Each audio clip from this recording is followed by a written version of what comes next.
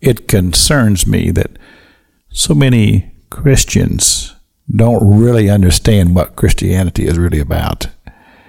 And unfortunately, I hear this sometimes when I hear different sermons and preachers preaching. I hear a lot of stuff about don't do this, don't do that. And I'm not opposed to telling you those things. But what's really important to me is that you understand what Christianity is really about. And it's about Jesus Christ as our great high priest who has given his own life on Calvary's cross that we might have forgiveness of sin, thus a relationship with our Heavenly Father. That's the essence of what Christianity is about, but it goes a little deeper than that in the aspect that the writer of the book of Hebrews does such a masterful job of laying it out for us as Jesus Christ is the great high priest.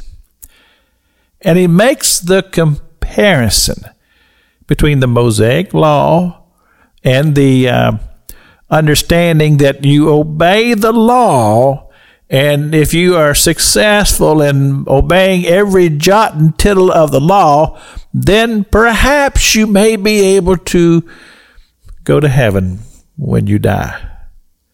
But Christianity doesn't teach that at all.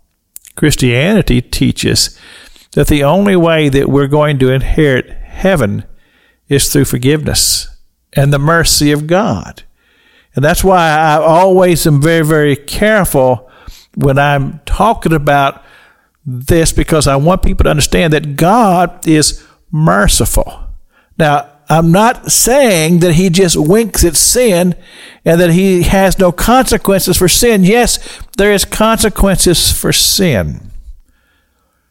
But Jesus Christ went to the cross of Calvary to bear the burden and bear the shame and bear our sins to the Father, as it tells us in the book of Hebrews that he is the mediator for our sins. You say, well, Pastor King, what do you mean by mediator? In other words, he is our lawyer.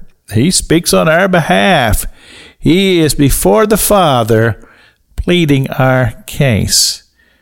And our prayers come before him, our confessions.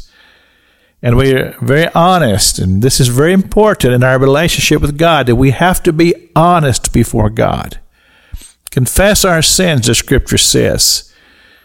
Share with him our heart. Full confession. I have sinned. I have transgressed. Father God, I have so disappointed you. But would forgiveness be granted?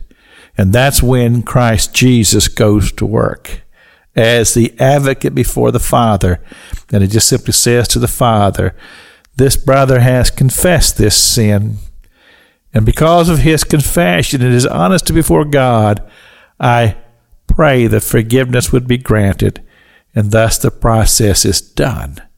And then we, once we have made our confession and our repentance, then we can freely approach the throne of grace with the petitions that are upon our heart. And when we do this on a daily basis, the relationship will flourish.